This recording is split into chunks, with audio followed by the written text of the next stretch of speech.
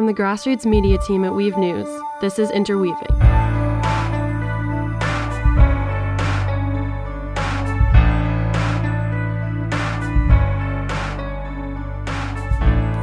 Welcome to episode number 1 of Interweaving. I'm John Collins. In this episode, we shine a light on how women in Chile used art to survive and resist dictatorship. It's a story of creativity, collaboration, and courage, with important lessons for our lives in 2019. Thanks for joining us.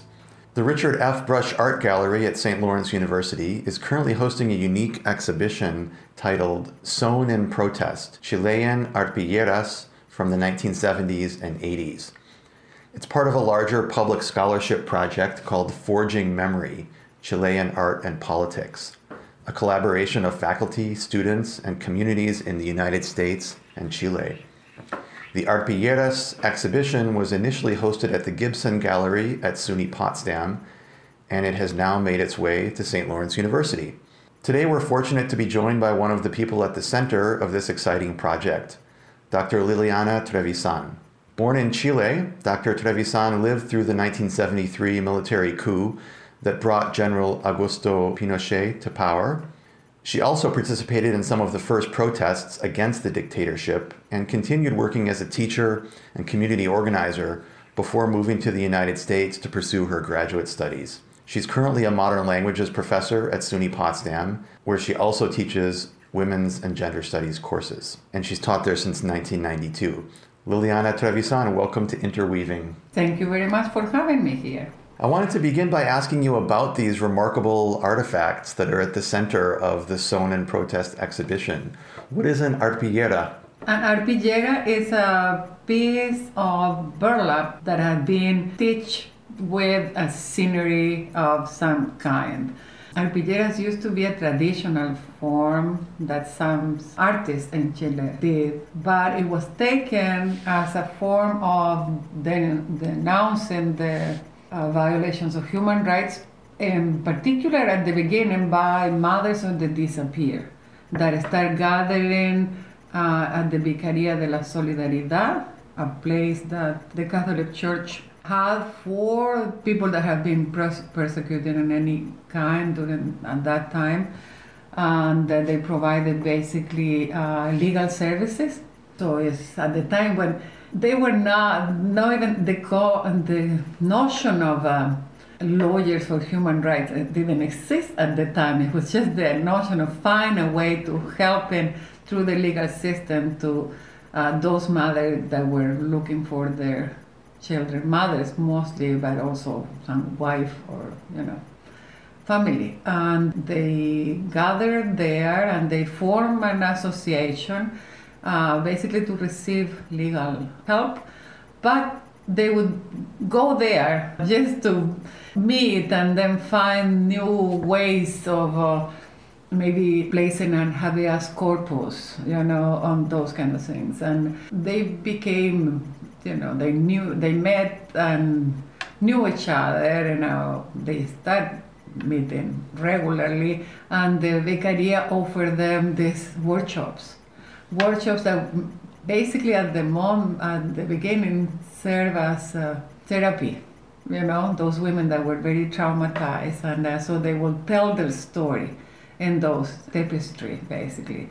And so at the beginning, one of the first ones that they did was a huge one made up of small pieces, so they would tell the story of how a disappear would be. So I remember that the first batch would have a big telephone, because they wanted to tell that the first when they heard somebody call them, said, we saw that they took your kid or they took your wife or so the telephone had this big importance, so they wanted to tell the story. And then you have stories where they have basically trying to denounce everything that was not in the newspapers. All of this was everything that was going on in the country at the time. Most people did not know unless you were directly affected. People did not know, and the military regime spent a lot of time and money and resources and disguising all the repression they did. The press at the time was, the press that survived was very, very complicit. Yeah, so they really, the television and big, solid newspaper companies, were completely, they sold their soul to the military in a way that was terrible. And on the other hand, it took us many years, a decade or so, I would say, till, journalists that were democratic were able to create new magazines, new newspapers, and some of them, gave their life to do those things. And then there are some really martyrs that were journalists at the time. And it sounds like the arpilleras might have played a kind of journalistic role as well, right? Yeah, As a form that's of... what I say. The announcers, they announced what was going on, and they tell the stories that were all being silenced, With time, there were so many women that then what the Catholic Church did was to reproduce what they had done at the local levels in parishes, and not only in the cathedral in Central Santiago, but everywhere. So those workshops of arpilleras, then when they moved to places that were poor neighborhoods, for example, they changed to something that would tell the story, but also those women wanted to sell them because they needed the money. And then they realized that maybe they didn't want to make all of them that politically involved or something, so they could sell. So people would buy them, without being afraid of repression. So then they start telling other stories, like their daily life or things they do.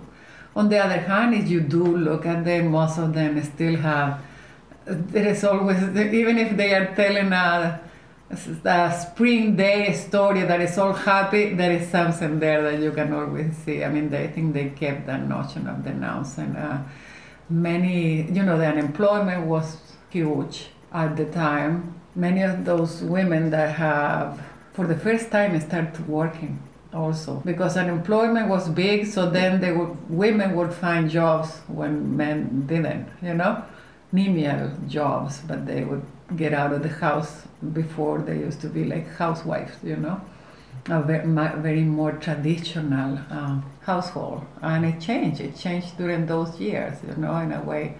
So this also was a way, I would say, the workshops for arpilleras sort of empower women also. They also told other stories of survival there. You can see, how they do this small cooperatives to buy in bulk and those kind of things. So you can see, if you watch the arpilleras, there are many that are like about this kind of things that they are doing together, like it was called comprando juntos, buying together in bulk, and then they were, or the one that they made bread. So they make these ovens, stone ovens, very beautiful bread out of that, but they would make those and sell them, or buy everything in bulk and then produce that, and then you see in the arpilleras that women walking with those bags that I know that are bread bags, and Chile is a very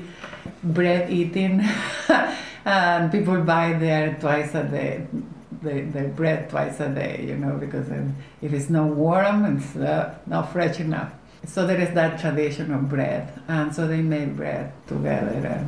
I'm remembering that in the remarks that you gave at the opening of the original exhibition at SUNY Potsdam, you emphasized the fact that there were women from different social classes who collaborated in the workshops to make these arpilleras. Could you say a bit more about why that's important? So I think that it was both psychologists and lawyers, perhaps at the beginning, that start sort of working for the Vicaria, On the other hand, at the same time, professional women over there, is the moment of the first maybe feminist groups or feminist organizations, and it's the very beginning of a feminist movement over there. So I'm trying to make the distinction between women's movement and feminist movement. The reality was that little by little, women's movement was pretty strong in the country. I mean, from 1980, I would say. So many women that were professional, either because they work with the Vicaria or because they were doing political work, they would go and work with the arpilleras and with other kind of organizations also, women in the neighborhoods and the barrios, you know. Why was this important is, to me, it's part of the most important lessons in my life, I think, you know, very personal, in the sense that, unlike me, many others of my friends or other people that I know, we would go sort of thinking that we were going to teach something, you know. Perhaps, you know, the psychologist is easy to say, but we would also go sort of how to teach, you know. I would do workshops on pedagogy or workshops about feminists were doing self-consciousness, raising, and all those things. And the reality is that we got there, I would say, put myself among those professionals. And we were trying to do also, you know, politics and movement and organizations, you know. But not only that those women have been through a lot and they have the strength that none of us had, you know, but also they knew how. They knew how to organize, and they knew to look at the long-range planning for things, for example. And we learned so much, you know, and the country has been a very divided country, socially in particular, you know. More than ideological conversations, on political conversations, it was all about doing what we do, you know. So it taught us about strategies in politics, strategies on how you connect with others, how you work with those that are, you know, what are the important things that we all work together, you know. So if we had to go and work with somebody that maybe didn't think the same way that we think, but we were going to do something that we needed to do, or it was necessary to make connections so that group of people could do other things that we had no access. All those kind of political important real life lessons, you know what I mean? Because they have been trying to get things, you know, like they have been trying to survive not only the military, but also trying to sort of find a way in the legal system, you know, all of that. So they knew how important that was. In the mid-80s, the big slogan of the country, the whole country, became democracy in the country and at home. And that, I think, that synthesized the process, the notion that over there, that we were really more thinking about the big questions. And then we learned, you know, for example, about domestic violence there, working with those women. And when those women were brave to start talking about domestic violence, then some of the professional, maybe preppy women that were there start talking about domestic violence in their houses. And so that moment, for example, is, you know, and then you can share a table in the same, you know, then you are equals in that situation, you know. So we start doing some sort of trying to put together a shelter, for example, for domestic violence and things like that.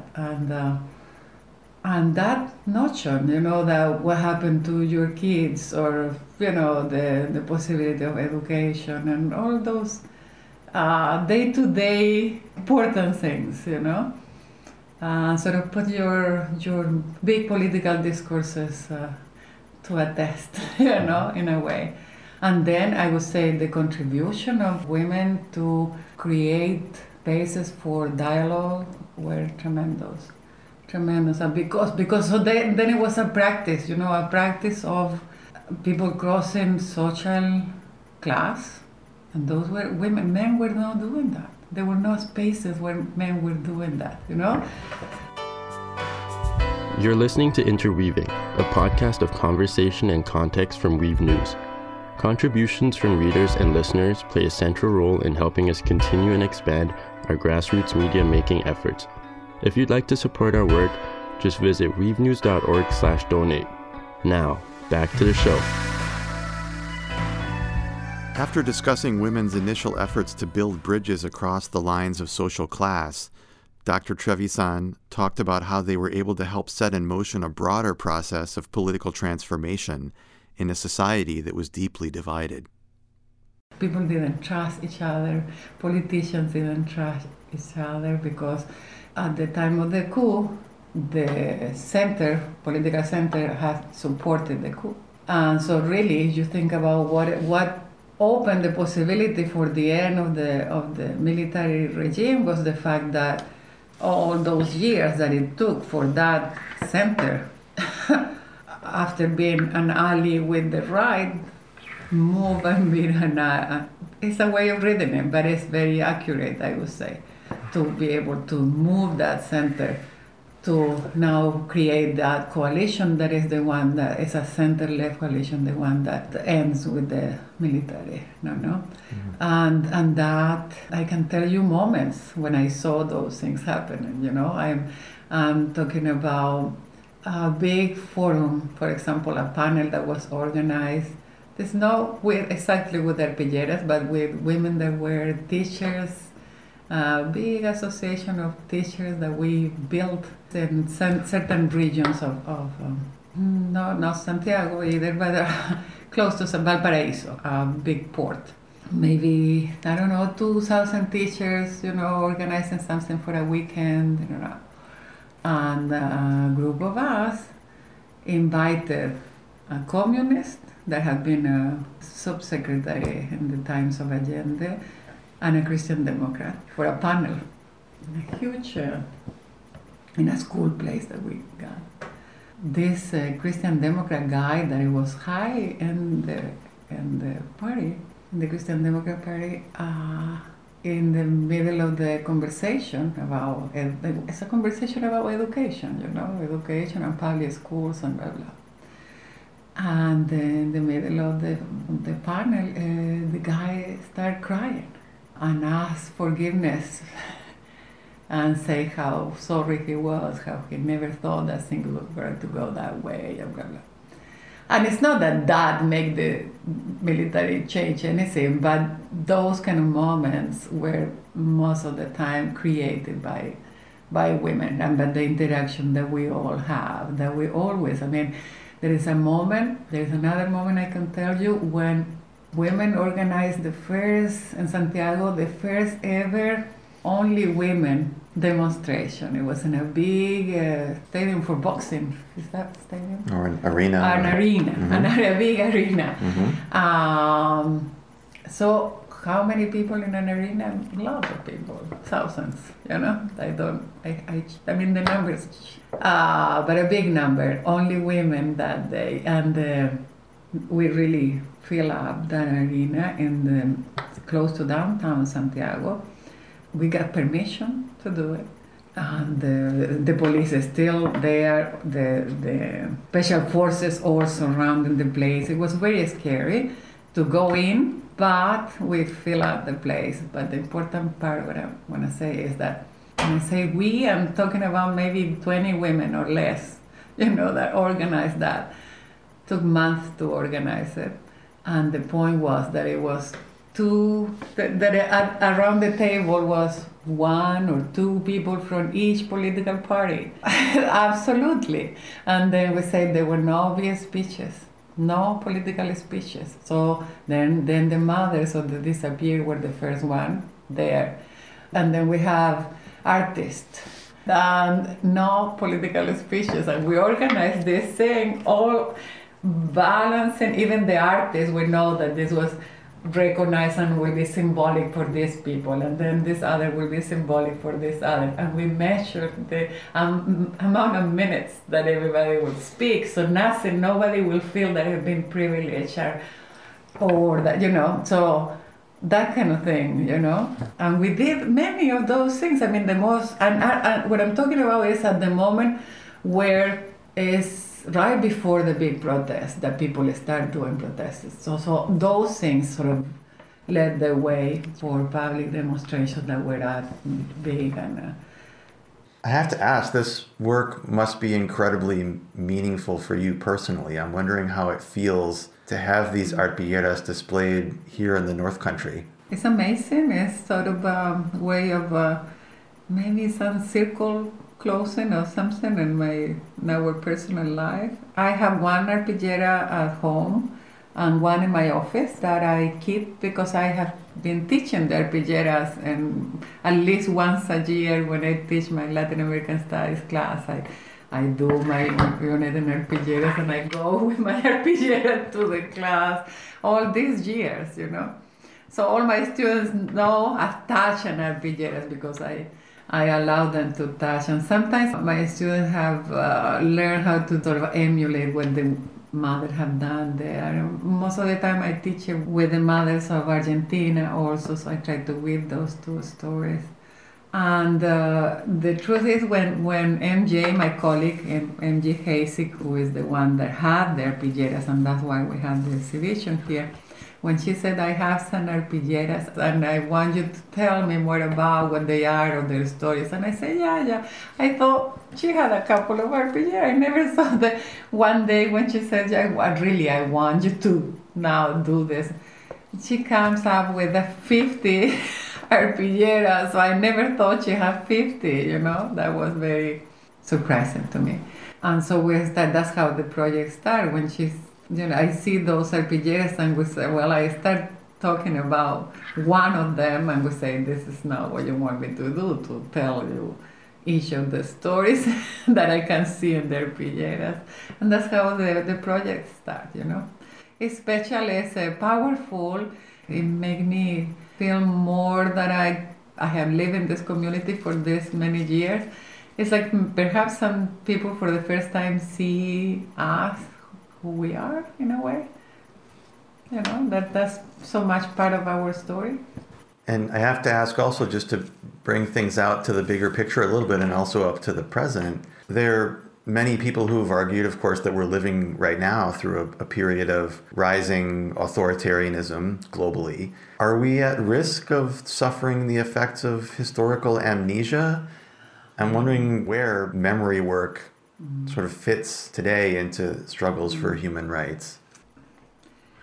Looking at Chile today, Chile has just elected for the second time a conservative right-wing president after having the most beautiful woman, in my view, being a socialist president. And how does happen? How does it go that way? And how people get into this consumerism that it was never in Chile, But now it's not only that everybody has a cell phone or 2 or 3 or the iPad number 8 or something, but middle class, everybody now needs to have 2 cars and all of that. And how do you put that together with the notion of a stable democracy?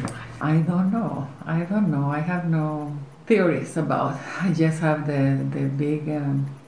I think that is something that in Chile I can say is important, is the fact that there are certain elements of memory work that have caused a level of awareness, a level of understanding of what civil discourse is or what democracy is and the fragility of it and the need to work on it. I think that in Chile there is awareness on that.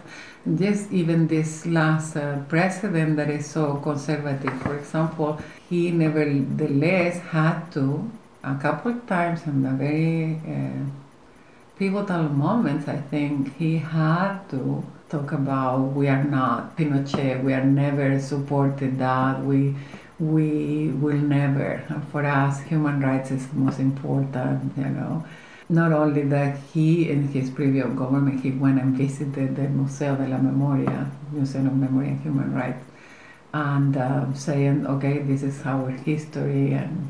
But very recently, he had to fire one of his Minister of Culture when he made a negative comment about the the Museum of Memory and Human Rights, with such the pressure that he had to politically do it, you know. And you see that all the right-wing parties now have to build a discourse that separate them from violation of human rights and equate, I would say, it's a discourse that equates democracy with human rights. And I would say pluralism, you know. So those things, I think, at least are there. Do I see that everywhere? I don't know, you know, I don't know. Sometimes it's scary how people don't see how rapidly democracy can deteriorate and disappear. I mean, I saw it with my own eyes, how to learn hate somebody, it dehumanize it, you know, and then if you create a whole sort of people that are not like you, and then it's easy to say, okay, they deserve this, they deserve to be what? To be put in jail, to disappear, to what? Once again, the Sewn in Protest exhibition of Chilean arpilleras from the 1970s and 80s is currently on display at the Brush Art Gallery on the St. Lawrence University campus until April 11th. And these arpilleras, I think we've learned, are important historical artifacts. They're also artifacts of memory. They're works of art. And they're tremendous examples of grassroots citizen journalism as well. Liliana Trevisan, thank you so much for speaking with us today on Interweaving. Oh, my pleasure, my pleasure. Thank you very much for having me here and have the interest of talking about this. That is important. Please visit the exhibition there. There's a connection, you know, people here in the North Country that a lot of quilting, and I think they all feel some connections there with those. Thank you so much. Thank you. If you can't make it to the exhibition in person, you can see examples of the Chilean arpilleras as well as other related multimedia materials at forgingmemory.org, home of the Forging Memory Public Scholarship Project. Interweaving is a production of Weave News, weaving the world together, one underreported story at a time. Our engineer is Terry Dubray, and our theme music is provided by Bee Children. For more exciting grassroots media content, find us online at weavenews.org or on social media at Weave News. There you can find out how you can support us or join us in our work. Thanks for listening, and join us next time for another episode of Interweaving.